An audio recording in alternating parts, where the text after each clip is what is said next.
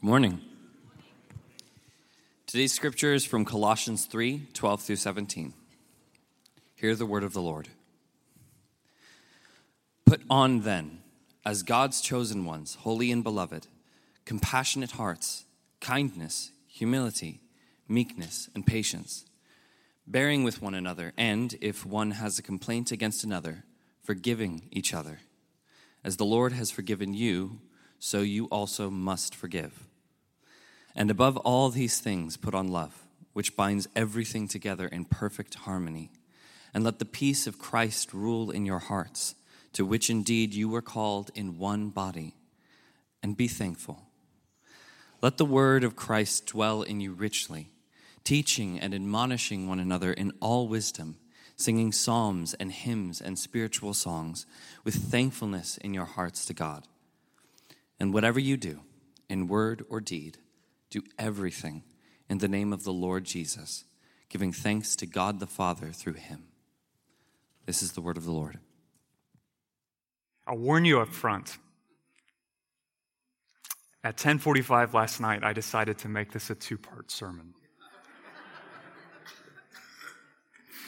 Because I had labored for several hours to condense all that was on my heart to share with you. And it was just not happening. So, to all of those who are right now thinking, but I'm scheduled to preach in 2-3 weeks, I'll get with you this week. We'll figure out how we're going to do it. But what we need to linger here, friends. I think we need to linger. I am not, those of you who know me probably won't be surprised, I'm not a clothing, fashion, style expert by any stretch of the imagination. I know people who are. There's some in this church who are. They seem to have this intuitive sense for coming up with outfits that look good, that are stylish but not flashy, classy but not backward. In contrast, how many of you guys can identify with me? I'm somewhat dependent on online clothing catalogs to tell me what I should be wearing, and my wife to give good advice along the way. But once somebody does the hard work of proposing an outfit, and yes, I know that's the word guys are a little leery of using, but get over it, you know what I mean. I actually think I'm somewhat skilled at telling other people whether that looks good on them or not. Okay, now fear not, I know I'm not evaluating all of your attire right now, but let me give you 2 examples, okay? For example, I can say with confidence, it would not be good for Queen Elizabeth to parade through the streets of London in rags. Or for President Zelensky of Ukraine to do a news conference in a Hawaiian shirt and flip-flops. I'm pretty confident in that. Why is the Queen always attired in the finest dresses and jewelry? Well, because of her identity, right? She's royalty. It would be unfitting for her to dress otherwise. Why is Zelensky always attired in battle fatigues? Because of his identity. He's a wartime leader. It would be unfitting for him to sport a Rolex while his countrymen are starving in trenches. Think about it. Rags on the Queen or Hawaiian shirts on Zelensky would not change who they are, right? Elizabeth would still be the queen. Zelensky would still be the president. What they wear doesn't determine their identity, but it does express or deny their identity. In other words, given who they are, certain attire is fitting, certain attire is not. And when they put on the right clothing, what happens? It reinforces, it honors, it displays the glory and dignity of their identity. Being a Christian, a wholehearted follower of Jesus, is no different than that, friends. No different. The moment you turn away from doing life your way and you turn toward trusting and obeying Jesus, what happens in that moment? In that moment, you receive a new identity as a child of God. A new identity. It's not make-believe or a shell game. It's not like a addition to the back of the house that is you. It's not a mask like Halloween that covers the old you. Listen, in that moment, the old you dies. Gone. It doesn't even exist anymore. It's not like it's just comatose or chilling. It's gone. Through the power of the Spirit, you receive a new spiritual nature. A heart that wants to please the Lord, a heart that is able to please the Lord. And that miracle is so drastic, so identity transforming, that Jesus says, you know what it's like? John 3? It's like being born again. And the members of the church in Colossae had experienced that miracle. Colossians 2:13, and you, Paul writes, who were dead in your trespasses and the uncircumcision of your flesh, that's a spiritual nature. God made alive. How's that, bud? Having forgiven us all our trespasses. I love how Colossians 3 is even more succinct. Look at this. Colossians, you have died. And your life is now hidden with Christ in God. Or 1 Peter 2, verse 10. Once you were not a people, but now you are God's people. What are all those things saying when it comes to our identity? Reminding us that turning to Jesus in repentance and faith doesn't improve you, friend, or fix you, or add a new well-rounded spiritual module to your cosmopolitan comprehensiveness. It implants a new principle of spiritual life within you, such that who you are is fundamentally changed. Now, here's the critical implication of all that. Okay, and the whole point of Colossians 3, and why I wanted to linger a bit this morning. Listen to this. The gospel that establishes our new identity in Christ, and make no mistake, it establishes it once and for all. That same gospel both requires and enables a new kind of life in Christ.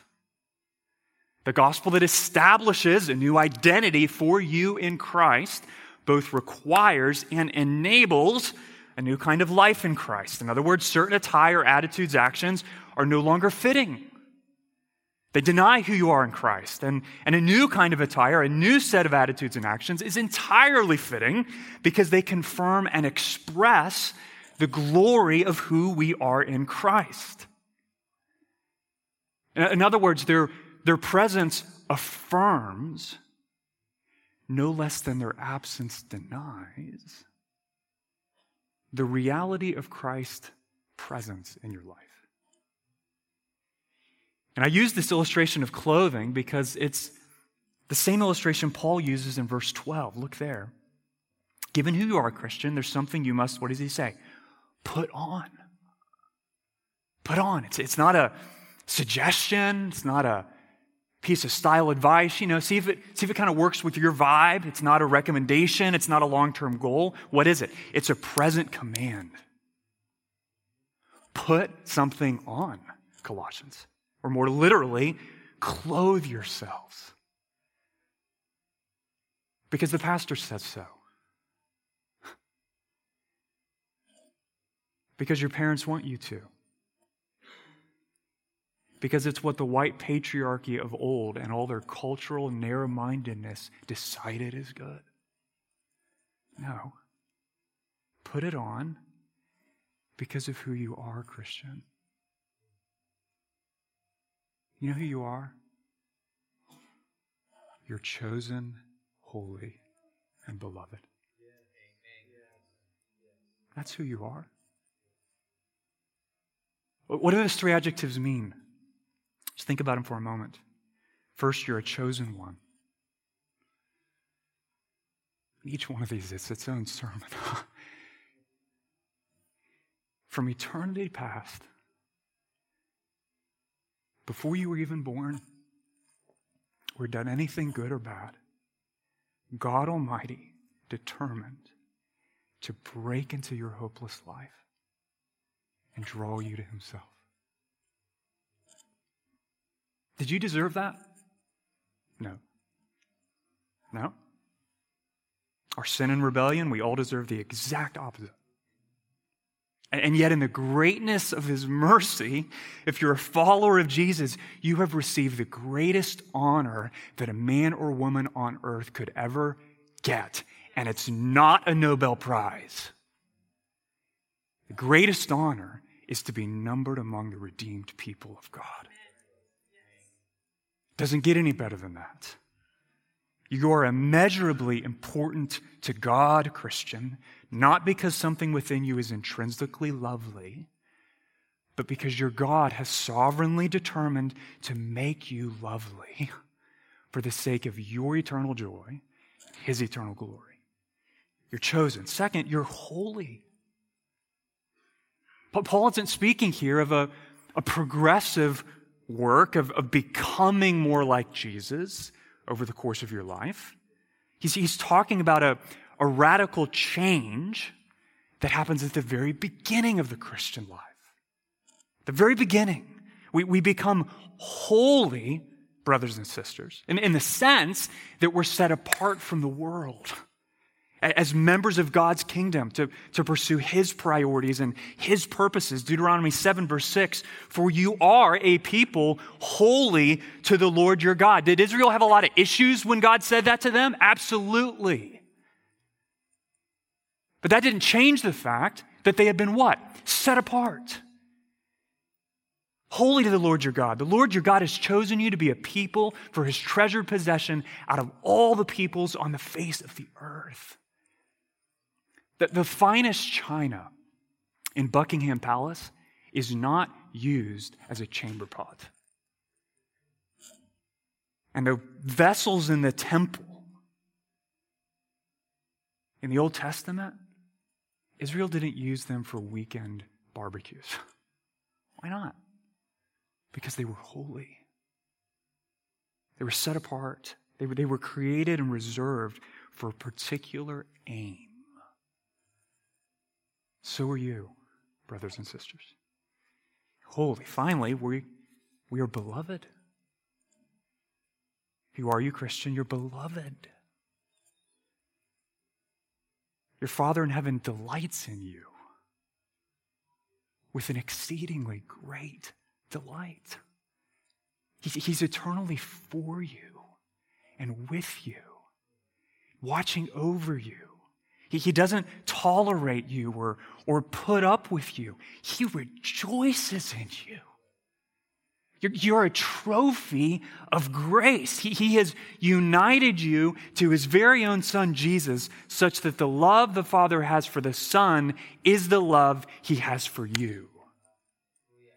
And as the Father's love for the Son can no more waver or change or go away or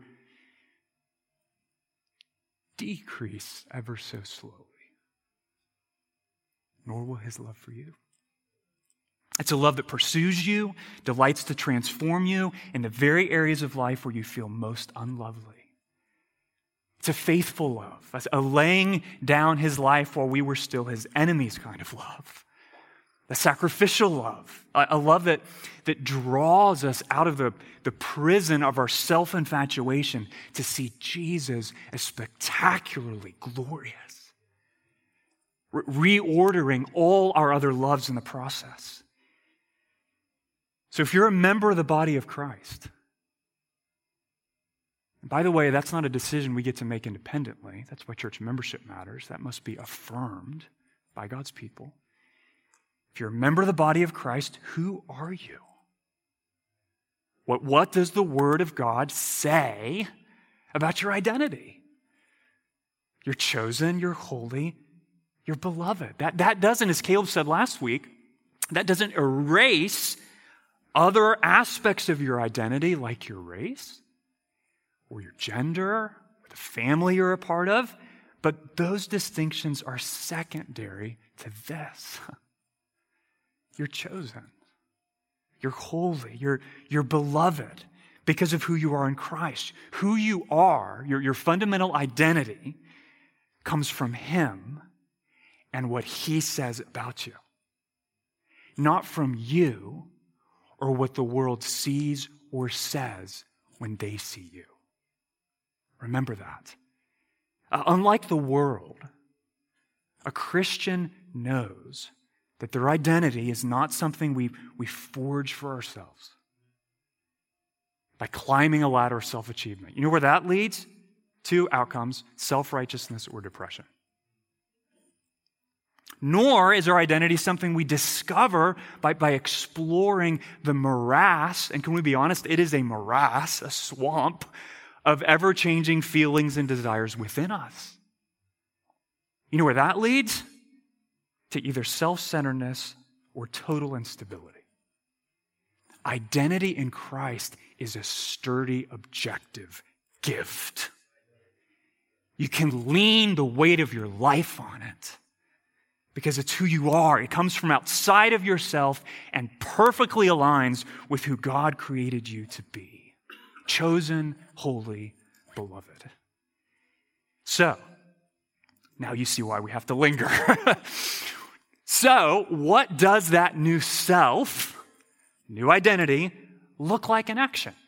That's the real question, right? What sorts of attitudes and actions are fitting with that identity? Well, Paul immediately launches the rest of verse 12 through 17 in a long list of Christian virtues. And we're going to focus on just verses 12 and 13 for the remainder of today, and 14 and 17 next Sunday. But instead of repeating a couple things every time we work through the list with every virtue, I want to make three things very clear up front that applies to the entire list. Okay? So, listen carefully. First, every one of these virtues is rooted in the character of God. Hear that. Okay?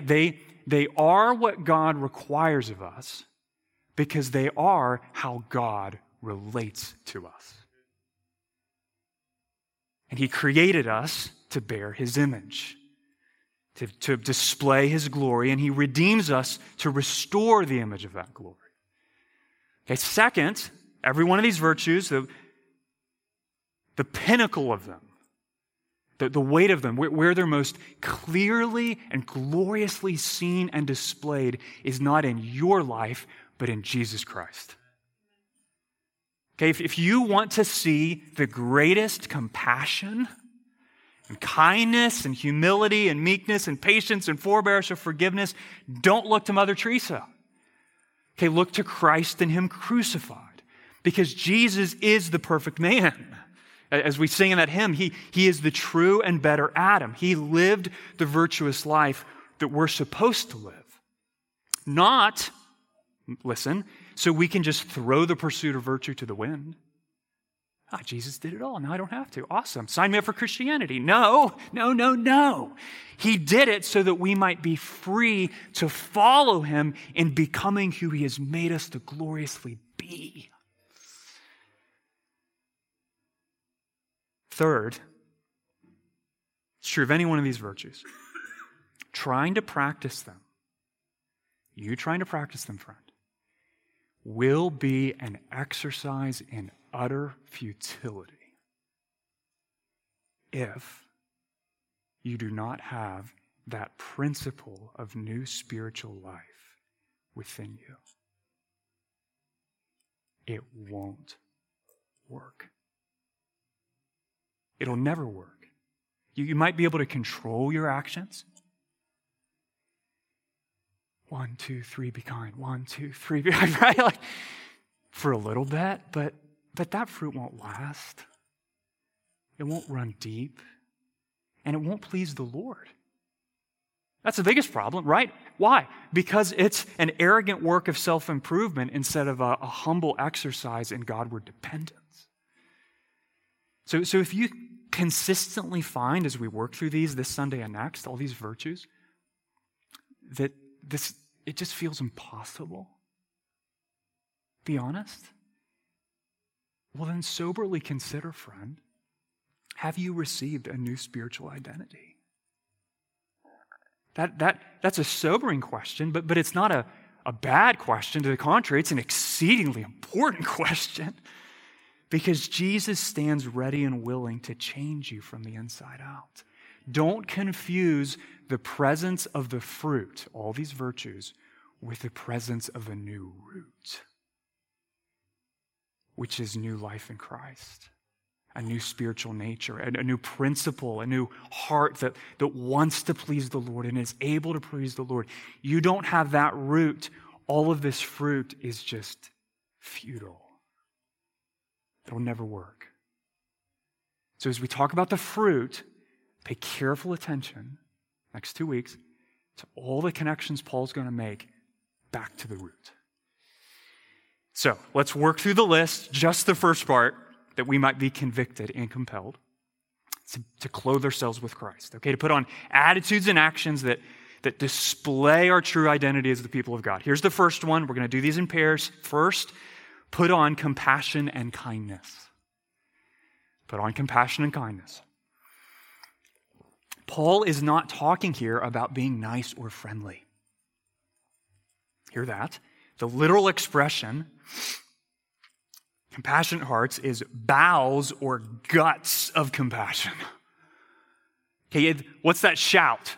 Don't get grossed out. It means it's an inward attitude, right? A posture of heart that sympathizes with others' troubles and sorrows. A compassionate heart is not emotionally distant.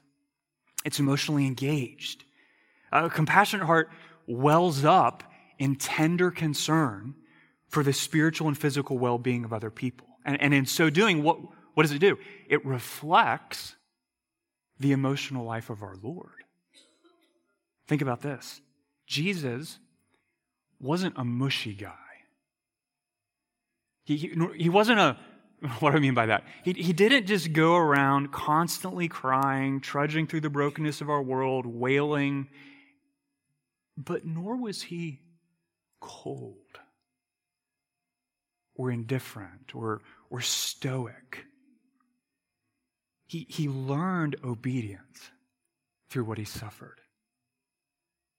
He sympathizes with us because he was tempted in every way, yet without sin. And when he encountered suffering in the lives of people around him, his go-to response, you read through all the Gospels, was not, serves you right, or just trust God. He listened. He touched. He stopped. He knew better than anyone else around him all the ways the person in front of him fell short. Right? But his message wasn't, okay, I'm here, shape up. No. Moved with compassion, he pointed them to the God who saves. And he carried their sorrows. And in so doing, Jesus shows us what it means to be truly human, friend. Kindness is the overflow of that compassionate heart. Okay, it means speaking and acting in ways that build up the people around you, especially the people closest to you. So kindness means the question we have to ask in every conversation is not, what would I like to say? Or what would I like to get off my chest? Okay, but rather, what does God want me to say? How can I breathe grace to this person who's in front of me? That's kindness. That may mean speaking biblical truth that isn't easy for that person to hear. Okay, the test of kindness is not in the eye of the beholder. The test is whether your words and actions line up with the character of God, revealed in His Word. But to all you, I'm a true speaker out there, you're not speaking with kindness if your words are not the overflow of a compassionate heart.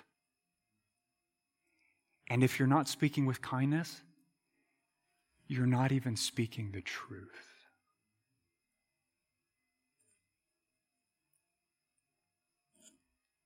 compassion and kindness reflect the very sort of care that we experience from Jesus. And all that those who follow him must embrace. It's not a personality thing. It's a new life in Jesus thing. Compassion and kindness, it's the choice fruit of what? Tasting and seeing the compassion and kindness of Jesus for us in the gospel. Put on compassion and kindness. Here's the second pair. Put on humility and meekness. Humility and meekness. Okay, a humble person, definition, is simply a man or woman who agrees with God's assessment of themselves. Okay, what do I mean by that? Well, that I am not great or mighty or worthy of praise. And you aren't either, right? We are what? Weak, dependent, recipients of God's mercy. And in that respect, the most powerful politician is no different than the poorest day laborer.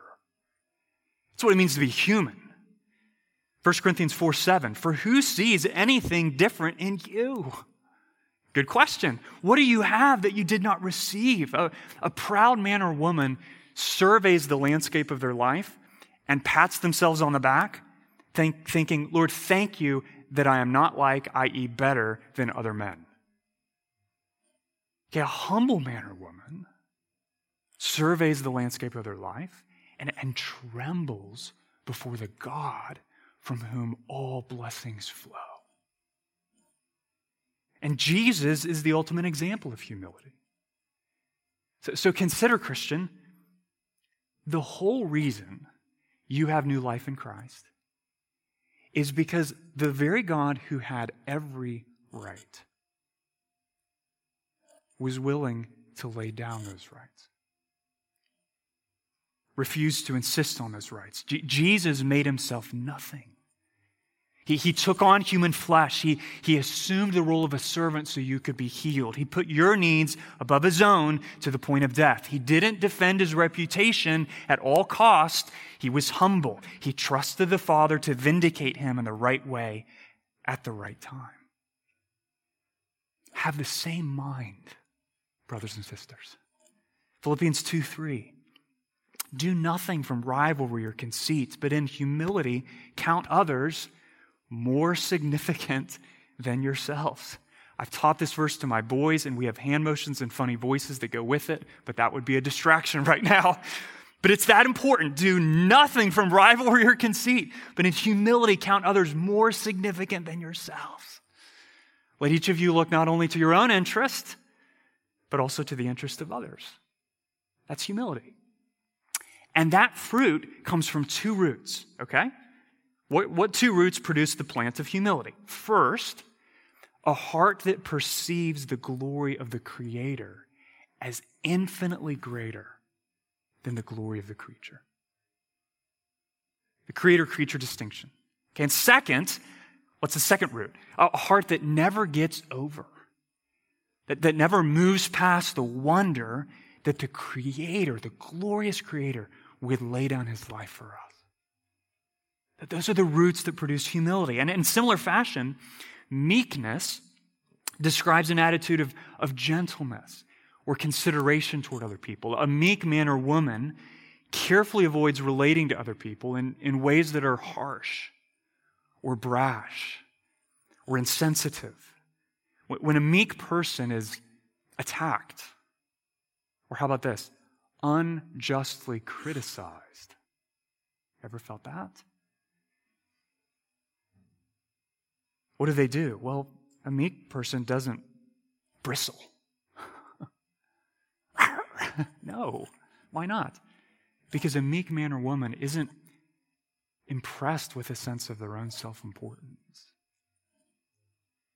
That doesn't mean a meek person is a timid pushover. They simply know true strength is never found in getting angry over injustice, but in remembering the people who trample you are ultimately contending with the Lord. They don't take everything personally because it's their personality and they're just one of those quiet, gentle grandfathers. No, they don't take everything personally Because God is at the center of their view of the world. And a meek man or woman knows he is the one who is truly important, not me. Meekness looks like Moses in Numbers 12, who responded, stunning example, Numbers 12, to Israel grumbling about him. I mean, basically, you're a leadership failure. Move over, pal. By praying for the nation. Why? Because he was meek. Because he feared the Lord more than man. Meekness looks like Jesus praying for those who persecuted him. And both humility and meekness are the choice fruits of coming face to face with Jesus. Seeing, experiencing, tasting, wondering, marveling at his humility and meekness revealed in the gospel. 3, we put on patience and forbearance. Patience and forbearance. What does Paul mean by this? Well, to be patient or bearing with one another, as he says in verse 13, is to cheerfully persevere in relationship with other people, even in the face of weakness and sin. There's the kicker, right? Even in the face of weakness and sin. It means not being quickly offended or distancing ourselves from people who hurt us. Now, I want to be very careful here, okay? There are situations where forms of distance are wise and necessary. But our default response, okay, to disliking or feeling hurt by something someone did or said should never be a self-protection that pulls away, but a patience that leans in and is quick to overlook faults. Bearing with one another means, in other words, we're slow to bring correction. Okay, we don't assume that just because we see something, we should what? Say something. We don't assume that. Why not? Because the Lord could bury us, friends, under a tidal wave of conviction for all the ways right now you and I are not yet like Jesus. You realize that? Like he could back up the truck, a whole line of trucks. But he doesn't do that. Oh, so I have to step in and do that for him. No. No. Because he's exceedingly patient. Remember I said there's nothing God requires of us that he doesn't first do in the way he relates to us. He's exceedingly patient. He's slow to anger, abounding in steadfast love. He doesn't blow a gasket or roll his eyes or run for the bushes when we struggle with sin. He stays engaged. He's in it for the long haul. He's playing the par 5. He's faithful to complete the good work he began. He's content to change you from one degree of glory to another. God always wins his battles, but he doesn't fight every battle all at once. Isaiah 65:2. The Lord speaking, I spread out my hands all the day to a rebellious people who walk in a way that is not good, following their own devices, a people who provoke me to my face continually. I keep holding out my hands. I spread out my hands, leaning toward them, staying engaged while they spit on me. Or as Nehemiah observed, when he looked back on Israel's history, many years you bore with them, Lord. No joke. And warned them by your Spirit through the prophets that the Lord requires us, Christian, to practice the same patience, the same forbearance. Proverbs 19:11, good sense makes one slow to anger, and it's his glory to overlook an offense. I love how Ken Sande, he wrote a book called The Peacemaker, defines what's it mean to overlook an offense. What exactly is this forbearance? Overlooking, he writes, is not a passive process. So good. In which you simply remain silent for a moment, but file away the offense in your backpack for later use against someone. That's right. That's actually a form of denial that can easily lead to bitterness and resentment that will eventually explode in anger. Instead, overlooking is an active process that's inspired by God's mercy through the gospel. To truly overlook an offense means to deliberately decide to not talk about it, dwell on it, or let it grow into pent-up bitterness. Lord, help us to do that. Can you relate to that struggle? Yeah. And as I read that, we think about this biblical call to overlook, to forbear. Friends, remember this, the world around us is losing ground so fast when it comes to this virtue. So fast. Victimhood is the new morality, you know? If I'm hurt, if I feel hurt, I'm in the right. Someone has to pay, and I will do whatever I have to do, especially online, to make sure they pay. What a far cry from the spirit of Romans 12:19. Vengeance is mine, and I will repay, says the Lord. And so that means that if you're a Christian, your first response in conflict, when you feel hurt or offended, right? Because we're eager to say, oh yeah, I love overlooking stuff. I just overlook everything that doesn't hurt or offend me. Well, that's not what we're talking about. When you feel hurt or offended, our first response in conflict should always be this: Lord, is this something you want me to overlook? To stop and ask that, to stop and pray that. That's not a sign of weakness. It's an expression of Christian maturity. Okay, it's the fruit of a man or woman who knows that it's God's patience, God's forbearance, Romans 2:4, that leads you and me to repentance. Again and again and again. I'll give you an example of this, okay? And this does not reflect well on me, so this is the kind of example I don't mind sharing. Early in our marriage, it's okay. You're going to come out looking a lot better than me, so just enjoy. Early in our marriage, I thought it was my solemn duty as a husband to call my wife out for anything in her life that I didn't think was pleasing to the Lord. I mean, I vowed to do that, right? You can imagine how well that went. She was gracious. She forbeared with me. And the Lord used a faithful pastor friend to humble my proud heart about a year into our marriage. And guess what has happened since then? I was thinking about this. We've been married 16 years. Over the years, I've noticed that most of the ways my wife has grown, she started out as a godly wife. She is an exceedingly godly wife. And most of the ways she has grown are not because of my intervention. They are the result of the Lord faithfully completing the good work he began in her.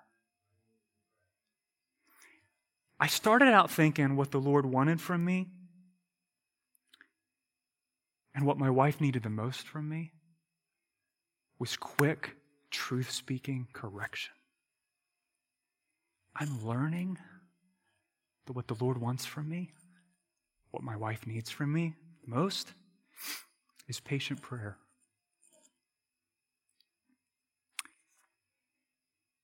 But what if an offense cannot be overlooked?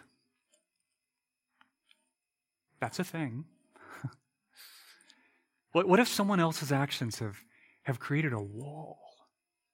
You know what it feels like in your heart between you and them that just isn't going away quickly. What are we to do then? Well then, we get to call in an airstrike. No. Point 4, put on forgiveness. Clothe yourself, Christian. Put on, adorn yourself, wrap yourself in all your conversations and attitudes of heart and relationship with forgiveness. Practicing forgiveness toward people who offend us, we'll end with this point, is probably the most distinctive mark of a genuine Christian. Why do I say that? Because it's how we demonstrate, how we prove, how you show or out, whether you want to show or out it or not, whether you've actually come face to face with the reality of your need for God's forgiveness. Has that actually happened, or is that just something you believe in a statement of faith somewhere? Verse 13, and if one has a complaint against another, forgiving each other, as the Lord has forgiven you, so you also must forgive. To forgive someone, let's define this, is to bear the cost of their harmful actions yourself or ourselves, instead of exacting a penalty from that person or inflicting suffering on them in response. So when we forgive, we release their relational debt to us instead of holding on to it and adding interest payments to it and making them pay. Forgiveness gets to the heart of the gospel. Why? Because through his death on the cross, God himself bore our sin, the cost of our sin, instead of making us pay. 1 John 1:9, if we confess our sins, God is faithful and just to forgive us our sins. Or Psalm 103 verse 12, as far as the east is from the west, so far does the Lord remove our transgressions from us. Praise God, he's that kind of Father. And if you're willing to turn and ask, friend, God will forgive you immediately and completely and permanently. And check this out. The foundation of his forgiveness isn't the perfection of your apology, or whether you remembered to include every last detail of the wrong you have done. The foundation of his forgiveness is the death Jesus Christ died in your place for your sin. That's the foundation. Praise God, it's not a work of merit we earn. We couldn't. It's a gracious gift we receive. And just like there's no limit, there's no boundary to the Lord's forgiveness, there must be no limit to ours. Matthew 18, verse 21. Another moment where Peter says what I'm thinking. Peter came up and said to Jesus, Lord, how often will my brother sin against me and I forgive him? Let's go big. As many as 7 times? Jesus said to him, I do not say to you 7 times, but 77 times, Peter. Again and again and again and again. But what if they never ask for it? You ever had that happen? There's that wall, hurt, offense, tried to overlook, don't think I can. But they're not asking. Well, then we have to remember the distinction between an attitude of forgiveness and a transaction of forgiveness. What do I mean by that? An attitude of forgiveness follows Jesus' example in Luke 23, when he responded to those who crucified him by praying, Father, forgive them, for they know not what they do. An attitude of forgiveness is a posture of heart that's eager and ready to forgive, leaning forward, full of mercy, a heart that rejects bitterness, even in the weight. A heart that refuses to hold their sin against them and genuinely longs for that relationship to be restored. That's the attitude of forgiveness. Sometimes we even have to wait till the day Jesus makes all things new for that relationship to be restored. But that attitude, leaning forward, eager to show mercy, is the opposite of a pay what you owe spirit. Or even the pay what you owe, that I won't lash out at you, but I will just carefully, ever so subtly distance myself from you. And maybe that'll get your attention. An attitude of forgiveness necessarily precedes the transaction. So what's the transaction? Well, it's what happens in Acts 2 when Jesus' prayer got answered, okay? Those who crucified the Lord, what happens? They're convicted of their sin, they repent, and they receive the gift of God's forgiveness. Up to that point, the Lord was what? Ready, willing, eager, leaning forward, merciful, but they had yet to ask, and so they had yet to receive. Here's why I make this point. Maintaining the attitude while you are waiting for the transaction, this is so important, Christian, is what will keep somebody else's unrepentance from robbing you of the joy of forgiveness. It's critical. The transaction may have to wait. You have no control over that, right? But you can embrace the attitude right now, today. And indeed we must. You must refuse. If you call yourself a Christian, you must refuse to retaliate against them and punish them, even as you're waiting for them to get how much they hurt you or sinned against you. But, the objection arises to all that. What if what they have done really hurts? Like, really hurts? And what if I don't think they deserve even the attitude of forgiveness, let alone the transaction?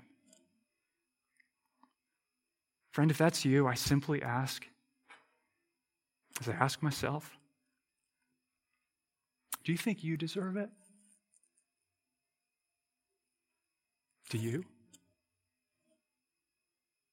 Is that why God forgave you? Because you deserved it? No. It's because he does not treat us according to our sins, or repay us according to our iniquities, that the cross of Christ declares, hear this, that no other human being will ever be more indebted to you than you are to God. Remember that. Their sin against you, no matter how great, how horrific, how violent, always pales in comparison to your sin against God. Because the greatness of the sin is determined by the greatness of the one we sin against. So think of it this way. Here's the good news in this struggle, and it is a struggle. The forgiveness that Jesus lavishes on us in the gospel will forever exceed, overwhelm, superabundant, immeasurably more than the forgiveness he requires from us. Isn't that good news? The forgiveness God lavishes upon you in Christ will always be infinitely greater than whatever forgiveness he requires from you in Christ. And here's some more good news. Where forgiving someone feels impossible, the Lord is eager and faithful to empower you. How? By kicking you in the pants and saying, get with the program. No, by reminding you, opening your eyes to see, oh my goodness, I've totally forgotten how much I've been forgiven. He's willing and able, friends. Follow the disciples. Luke 17:15, after this teaching, they simply responded to the Lord this way. They just said, Lord, increase our faith. I love that, right? This is what forgiveness means. This is what forgiveness requires. No limit, permanently, all the time, 77 times 7. Increase my faith. We can pray that together. We'll pause here. I'm glad we're lingering. If you grew up thinking Christianity is just a list of don'ts, joy-killing, I'll go Baptist for a second. Don't drink, dance, smoke, or associate with those who do. Right? If you think that's what Christianity is, you don't understand Christianity at all. Here's what Christianity is all about. It's about receiving a new identity in Christ through the gospel. That's what it's about. And that gospel-shaped identity both requires and enables a new kind of life in Christ. Yes, there are vices to put to death, but there is so much more to following Jesus than just not doing things. Living out your identity is bigger than that. It means running hard after the virtues in this list, not so that people look at you, see this in your life, and say, man, what an incredible, great, inspiring person. I'd like to drink what you're drinking. No, but so when they look at your life and they see the transformation the Spirit has worked in you, they would step back and say, what a Savior. What a Savior. Let's pray and ask for God's help. Thank you, Lord, that you have made us in Christ, chosen and holy and beloved. Keep our sense of self rooted in our actual identity this week, Lord. And empower us by your grace, even as we ask you to do that through this song, to walk in a manner worthy of the gospel, to clothe ourselves with fitting attire that honors, that reveals, that celebrates and declares the glory and dignity of the identity you have given us. Make us your kind of people, for that is where we find our greatest joy. Help us, we pray in your name. Amen.